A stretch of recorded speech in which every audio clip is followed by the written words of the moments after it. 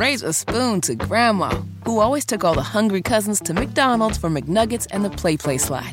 Have something sweet in her honor. Come to McDonald's and treat yourself to the Grandma McFlurry today. Ba-da-ba-ba-ba. At participating McDonald's for a limited time. But as we look here ahead in 2023, we also like to, on Fridays now, take a look back at what's been going on in years in the past around this date. And so we can just go to June 16th, 2018. What happened 5 years ago? Isn't it crazy? 2018? Yes. It was 5 years ago. That was nuts.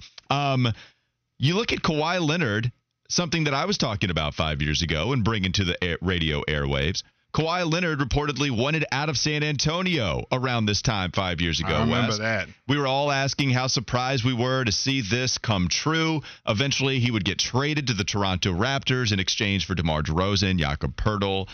Danny Green also came over to Toronto, which was no just stupid throw-in. That was a legitimate rotation player on the way for Toronto to win a championship. What do you remember from that whole Kawhi saga? And it was honestly one of the more influential trades, impactful trades that we've seen, certainly in the last 5, even last 10 years. Yeah, I remember it was just so interesting to see where he was going to end up. There was so much made of his time there in San Antonio and what a big piece he was going to be. And I remember Toronto being a big surprise to me. I did not think he was going to end up there. I thought he was going to end up with one of the larger market teams, somewhere like that. And so when he went to Toronto, I didn't make much of it. I definitely didn't see an NBA championship coming. Yeah, Toronto had the pieces to where they were able to do it. And trading DeMar DeRozan and Jakob Poeltl for Kawhi Leonard, for Danny Green, and I think you only got rid of like one protected first-round pick. I will say, even at the time, I thought, man, that's low. But Kawhi did not want to stay in San Antonio because, remember, it was like his uncle, his camp. They did not agree with what the medical staff was saying, a part of the Spurs organization. He would miss so much time. And now we still see a guy that's really injured, but clearly one of the best and most impactful basketball players when he is on the court. And he brought a championship to a market like the Raptors. He did. It's crazy. It's one of the more fun championships I can remember. I don't know if they beat Golden State if Kevin Durant is fully healthy. I'd probably go with the Warriors in that scenario. But Kawhi was still balling. And that run was crazy. Remember, we also had the shot hit against Philadelphia in Game 7 that bounced around. I don't even know if a director would allow that to be in a sports movie because it's probably a little too cheesy. Yeah. But it happened. It happened in reality. So pretty crazy to see that run for Toronto and Kawhi Leonard. We also had this conversation surrounding the Carolina Panthers as we were getting ready for training camp in June of 2018. We were asking about the number one battles, and one specifically I had DJ Moore coming in against Devin Funchess, who was going to be the number one wide receiver. We talked about Devin Funchess a little bit in Flashback Friday a month ago, but Devin Funchess, he'd sign a one-year deal with the Colts. He got hurt and never played again.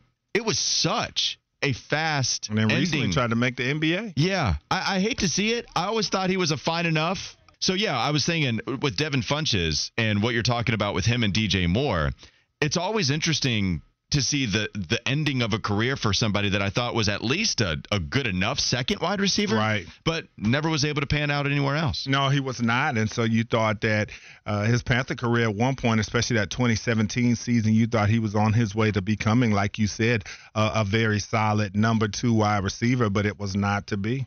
It wasn't to be. By the way, 2018, just so everybody knows, he was DJ Moore was coming in as a rookie that season. So he was drafted, 55 receptions, 800 yards, only 2 touchdowns. But we all obviously know he would become the number one receiver immediately after that. Another thing we were talking about with the U.S. Open going on, a little prevalent here too, Brooks Koepka winning major tournaments. I asked the question if he would be among the young stars worth giving a ton of merit to, like a Rory McIlroy, like a Jordan Spieth, and other top stars. And we've seen guys kind of rotate and do the musical chairs thing, getting most of the attention as some of the young best golfers. Brooks Koepka, long hiatus for him. Not winning many major championships, but then he just won the most recent, and now here he is in the U.S. Open. We'll see what can happen with Brooks Koepka going forward. But this is kind of a guy that, unlike Rory McIlroy, unlike Jordan Spieth, once those guys go away, we haven't seen him reach the tip top. we did see Brooks Koepka come back after a hiatus reach the tip top. Yeah, he definitely did. Won the 2023 PGA Championship, and he's got 9 victories under his belt. And the PGA just hasn't been able to find that de facto number one guy that's going to draw eyes to the sport on a consistent basis, just like Tiger Woods did. When you talk about what he did for golf, a lot of people saying a lot of different fields that someone's the Michael Jordan of it, and Tiger Woods was definitely that, whether you talk about the clothing line, the video game, and all those things. And so they've been anointing different guys, especially once they win a big championship. And so you talk about Koepka in 2017 when he won it, then won it in 2018, won a couple as well, and it looked like he was going to be maybe one of those guys that could bring those eyes back to golf. But again, we'll see what he can do. But it has been some definite hiatuses between his wins. Also, the last one, we'll go to 2019 and just go 4 years ago, what we were talking about on this day 4 years ago. One of the topics I had was, how long do you expect Panthers offensive coordinator Norv Turner to stick around? Who are some of the longer tenured OCs in the league? I wonder if Norv Turner is going to be one of those OCs that's often forgot about. Like, oh, yeah, he did spend some time here. And people were a little worried on how he would deal with Cam Newton at the time. Yes, I remember that. I like Norv Turner, and I think that there were some good things he did with this Carolina Panthers team when he was the offensive coordinator. You look at what he was doing just rushing the football. He was actually ranked 4th in 2019 when it came to rushing touchdowns. If you go to passing touchdowns, he was a little bit further down in that category, but there were a lot of attempts, and the yardage, it was still further down. So, like, I do think in 2018, he was really good. 2019, it started to tail off a little bit.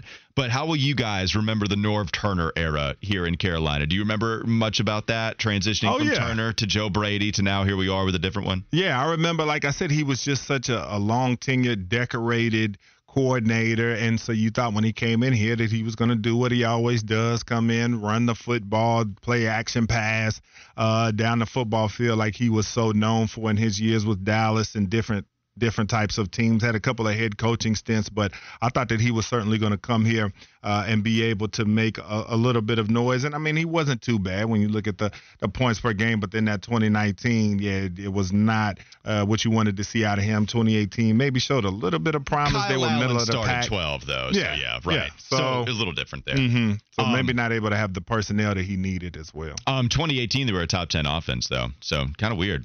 Top 10 offense 2018 with Norv. Hopefully Thomas Brown and Frank Reich can get this team to be a top 10 offense. And maybe then we can start to take out some of those bets on winning the NFC that I got called Panther Walker yesterday instead of Panther Max. So we'll see what happens going forward. All right, that'll do it for Flashback Friday. Let's take a step on to the last hour of the show, continuing to talk about the Charlotte Hornets, the Carolina Panthers, more Hornets draft talk. It's all still to come. Sports Radio 92.7 WFNZ.